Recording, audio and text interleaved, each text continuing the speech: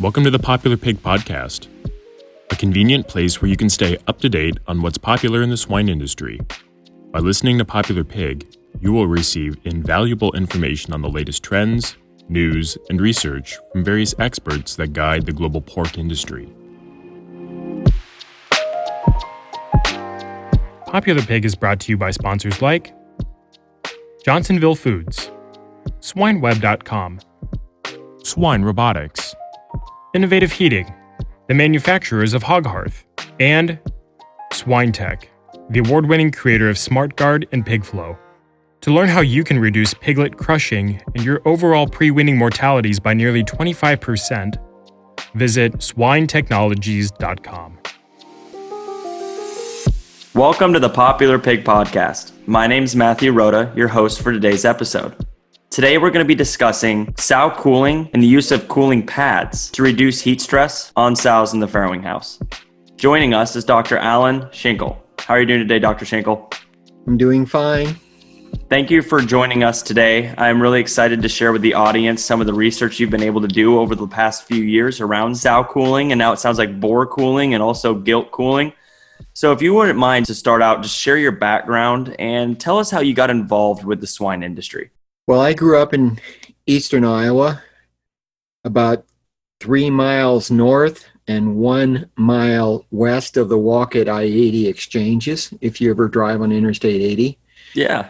I lived in the valley, and we farrowed 90 sows when I was small, twice a year, out in pasture.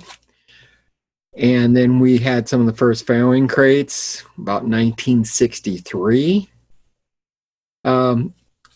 And we had farrow to finish. We started with building up an Angus herd, and we built that up to about 60 cows. And we also had a 200 to 300 head beef cattle feedlot. So, and when I grew up, we had chickens and ducks, and we're the typical small farm. Sounds like it. What was a farrowing crate like in 1963? What was there many differences? We had some of the first ones that were still on solid concrete and straw, and then later you elevated them.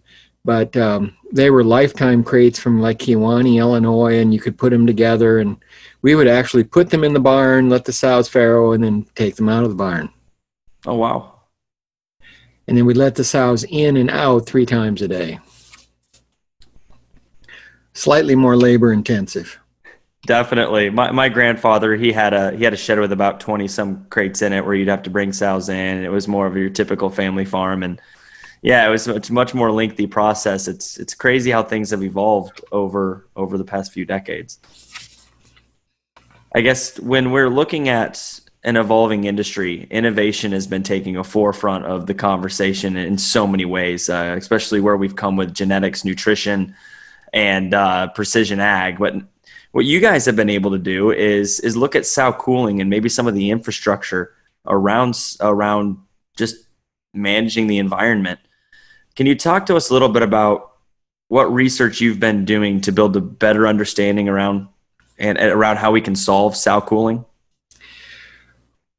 Well, first of all, I'll let you know that you really have to have a team, because heat stress is going to affect, from a management nutrition standpoint, it's going to affect you from a reproductive standpoint, and when the animals develop follicles and days from weaning to estrus and future conception rates. They also, I work a lot with Jay Johnson, he was actually with USDA, a heat stress physiologist, but you really have to understand the heat stress physiology.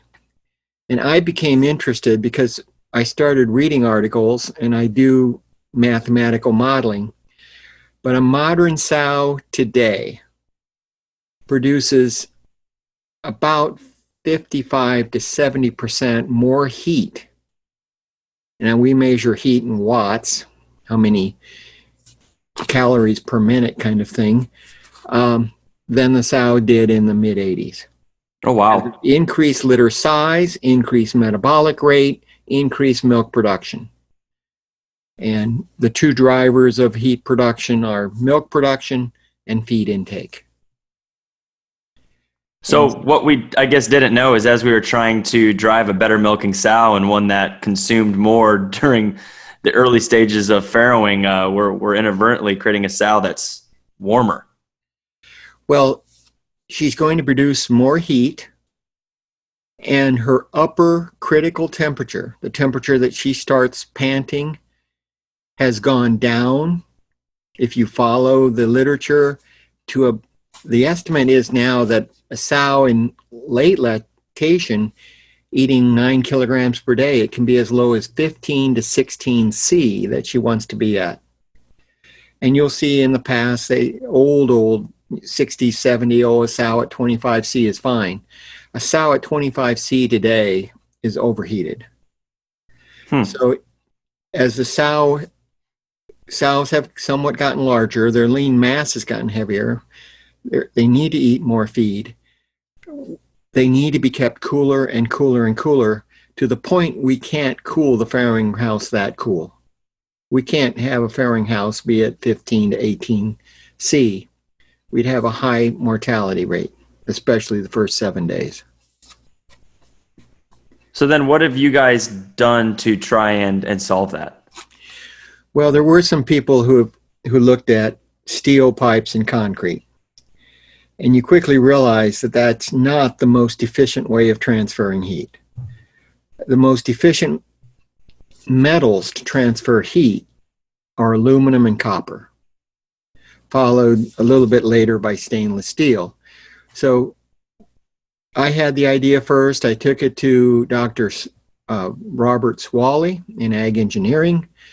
We had a series of senior ag engineering projects and prototypes of using aluminum clip-ons that clip onto copper pipe that's used in human houses for hot water heating, and attach that to a tread plate. And then the sow in the farrowing house, we have a 2-foot wide, a 4-foot long aluminum plate that has copper pipes that run underneath it. And the copper pipes are attached with a special clip that clip the copper pipe very tight.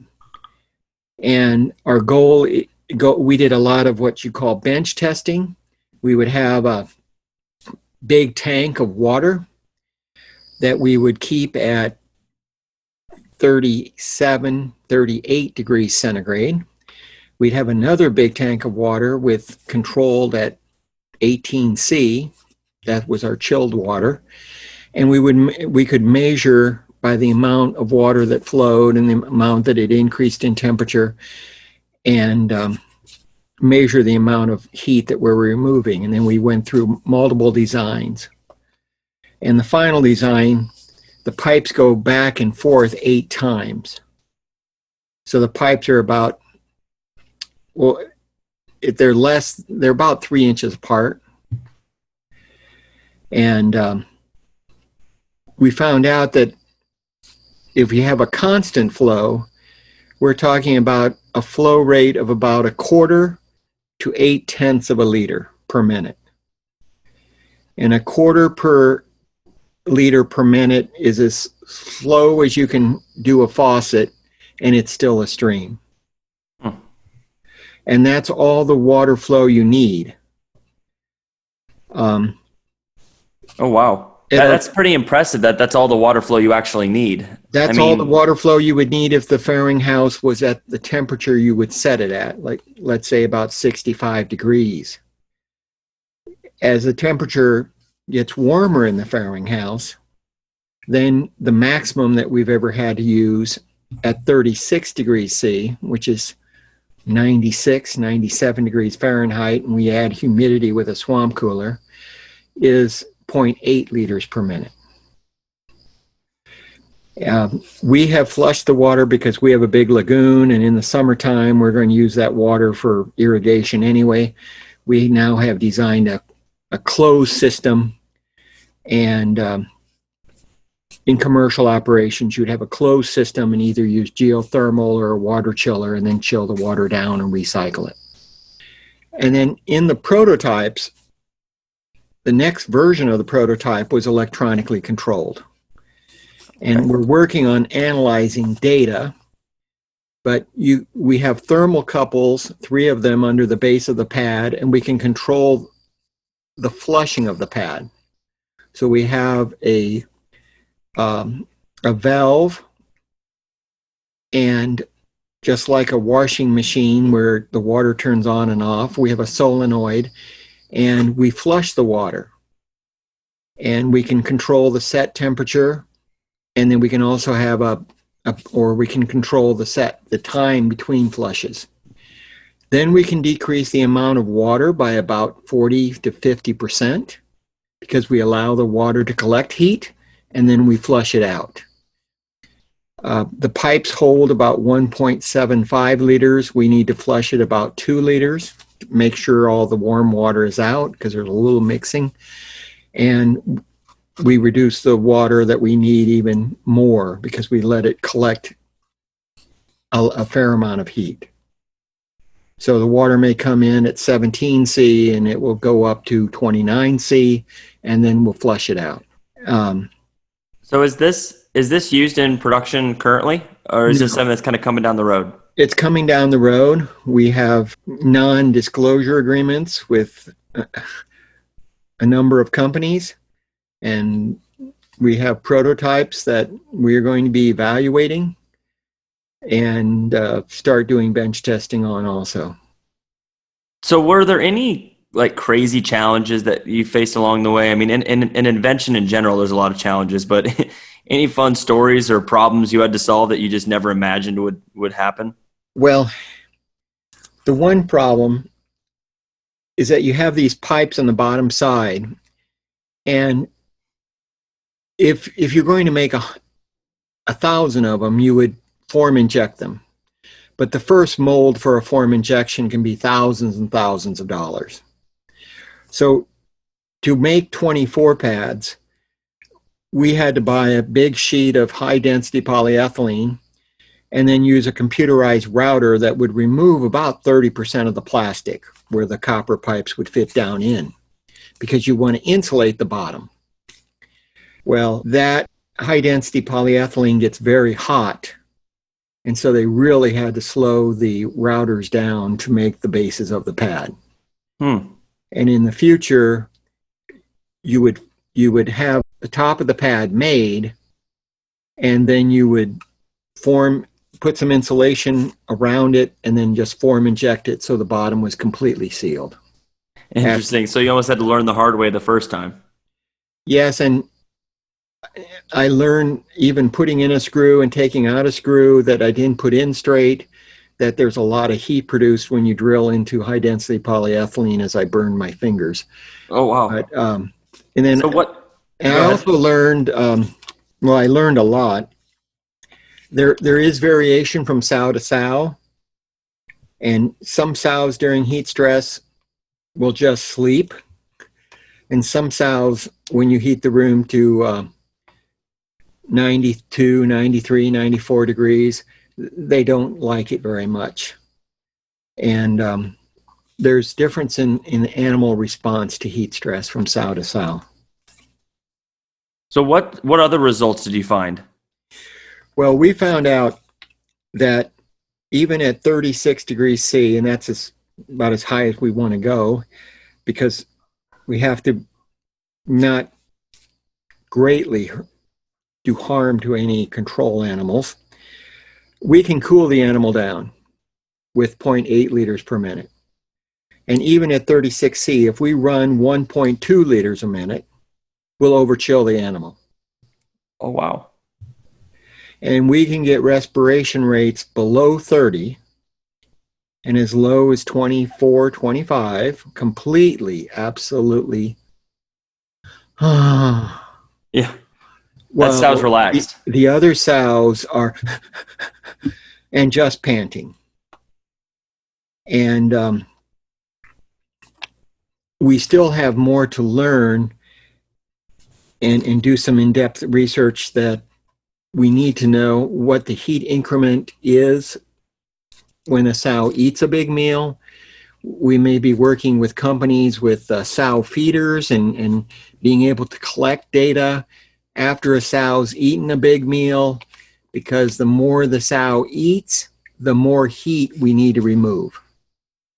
So the next step will be using machine learning, artificial intelligence, other models to account for some of the variation from sow to sow.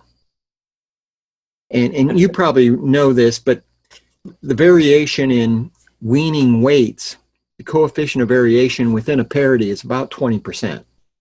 So, and milk production is highly related to weaning weights. There's also about a 22% coefficient of variation for daily feed intake.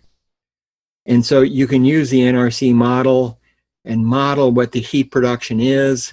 It'll be 500 to 600 watts. And the coefficient of variation is also 20%. So the next in the future will be what form of logic do you use with the set temperatures or with the set times? And then you can also know with a weather forecast how warm it's going to be. And how does your barn respond if the sunlight is going to be at a high level, humidity is high, and it's going to be a high of 95 degrees on this day? And then you could change the logic of the pads as far as the set temperatures or set times, and never allow the animal to accumulate any excess heat. And this isn't just in sows, from what you were saying before we even hopped on the call here. We touched base earlier. You're actually saying this can be helpful for boars and potentially gilts too, right? Yes, we just completed a trial, and some of our funding has been through Purdue Ag Seed, which helps start up research from the state of Indiana. But it was with Kara Stewart and Jay Johnson. We first did it on open gilts to try to get, how much heat do we need to remove? And scale-fed gilts, we found out that are open and 350 pounds don't get hot so fast. But we found out the boars do. And our boars were about 380 pounds, and we fed them about 5.5 pounds a day. You have to allow boars to grow a little bit to maximize semen output. But the boars didn't. We went to 32C for 3 days and then collected semen for 6 weeks. And then we took them to 35C and collected semen for 6 weeks. But the cooling pads stopped any semen damage, but the semen of the boars that were 32C were hurt some, at 35C were hurt a lot. This data is going to be presented a lot with Kara Stewart and her grad student Larissa, starting a lot next spring at the Midwest meetings. But the cooling pads work on the boars also. So was that something that you knew going in was likely to be a takeaway, or is that something that kind of surprised you?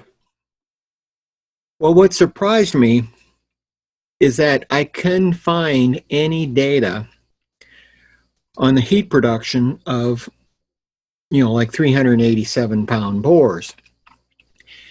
And for some reason, the boars, within 40 minutes, we heat the room up fairly quickly to 32C. In 40 minutes, their respiration rate was already way up 110, 120.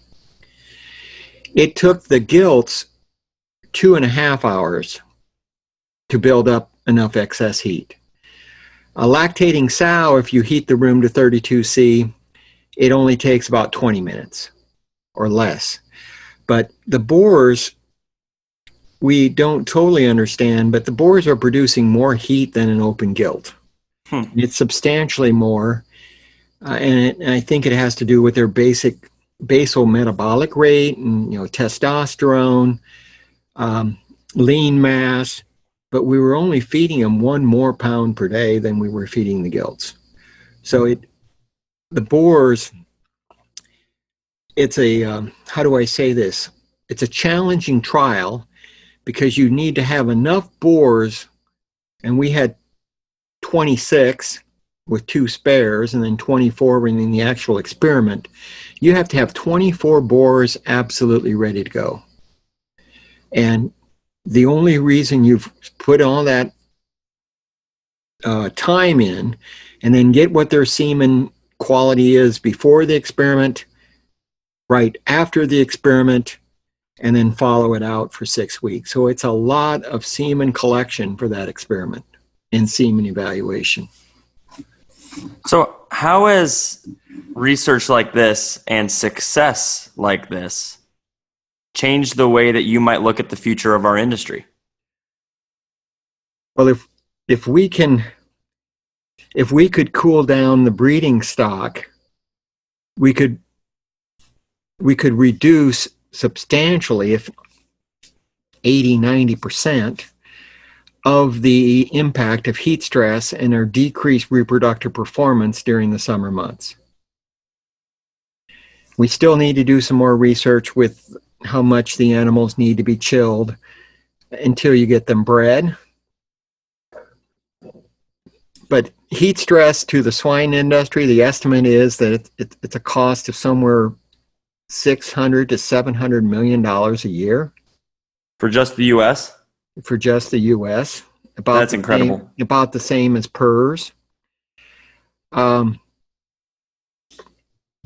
And there's other, heat stress has such impact because the sows that don't reproduce in the summer months, you have to increase the gilt pool size. You have more cull gilts. It decreases your longevity. It hurts your pigs per sow per year. It changes your sow parity distribution. The summer months, especially where it's warm and humid, have a substantial impact.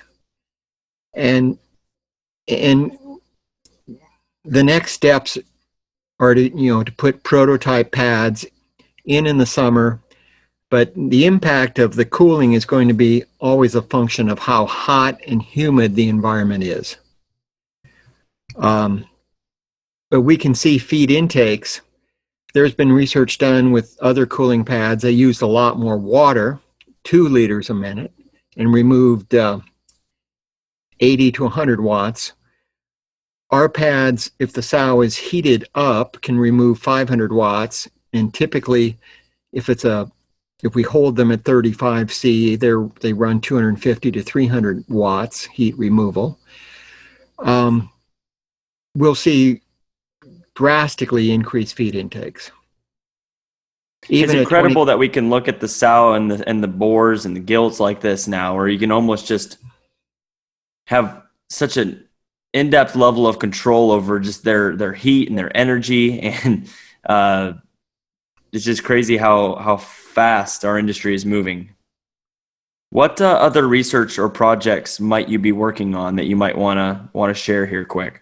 Well, with the cooling pads, it's been delayed a little bit with COVID-19 that I'm never happy about, but we have a top undergrad student, and Jay Johnson and Dr. Swally and I are going to be using a smaller number of sows with indirect calorimetry. As soon as a sow gets warm, she shuts down her milk production and her GI tract. Blood flow to the GI tract gets reduced and blood gets shunted to the skin. But digestion gets slowed down, endogenous losses get slowed down. But we're going to put sows on cooling pads and not on cooling pads and in indirect calorimeters and measure how much and how quickly the sow's heat production is reduced when the animal is heat stressed. And we also are going to look at how heat stress changes the diurnal pattern of milk production and heat production and feed intake. So if we cool the sows down, we should maintain the normal pattern of feed intake and milk production, where during the hot summer months, our estimates are when it's the middle of the day and 2, 3, 4, 5 o'clock in the afternoon, that sow's milk production right at that time could be reduced 60, 70, even 80%. Because the animal's response to heat stress is to shut down milk production and shut down her visceral organ digestive tract metabolism. But that's going to be the next trial. It's going to be a little bit challenging because we've got to have the animals completely sealed up and collect their intake and exhaust gases. But we're essentially progressing to the point where we're going to go into modeling and modeling the optimal amount of cooling for each individual animal in real time. Which knowing is awesome.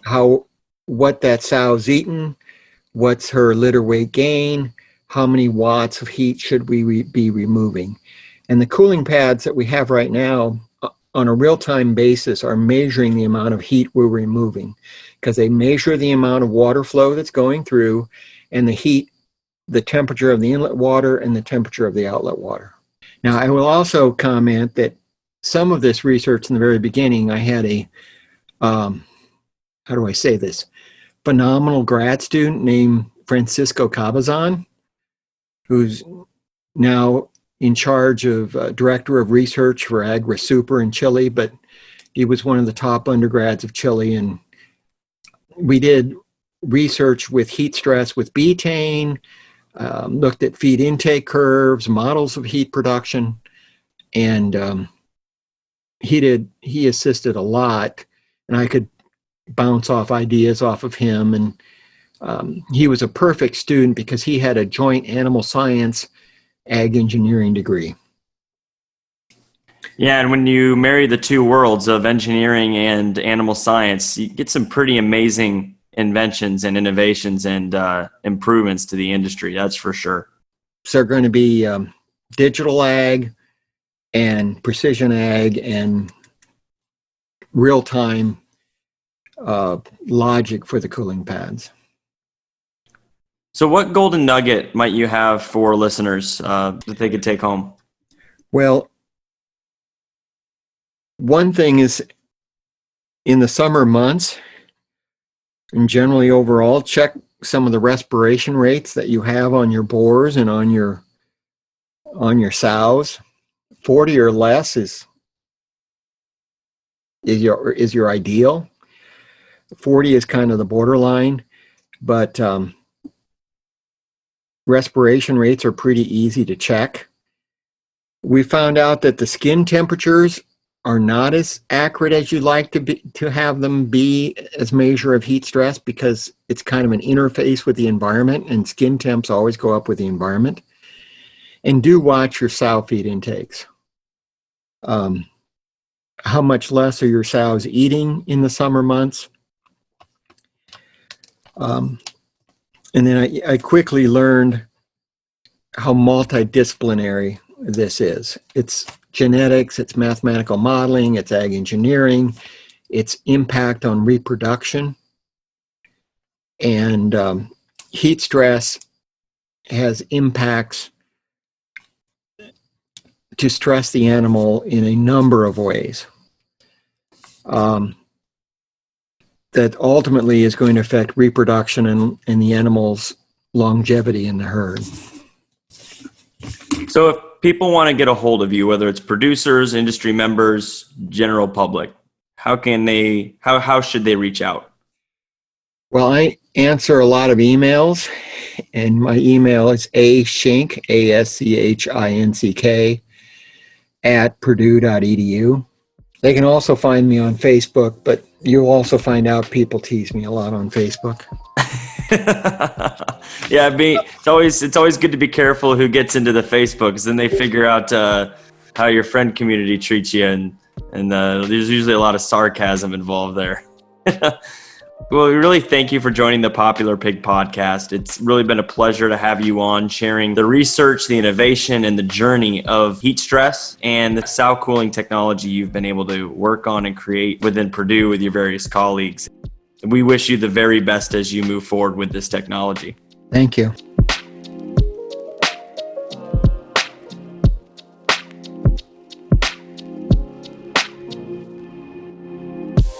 Thank you for joining us on this episode of Popular Pig. We aspire to learn and grow together through the experience and wisdom shared by our esteemed guests. Therefore, if you enjoyed this episode, please share it with your friends and colleagues within the swine industry. For more information, please go to popularpig.com and subscribe to receive updates when new episodes are available.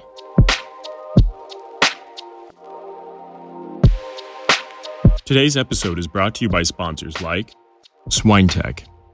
Leverage the power of computer vision, voice recognition, and real-time behavioral monitoring to reduce mortalities and labor inefficiencies in the farrowing house. For more information, visit swinetechnologies.com.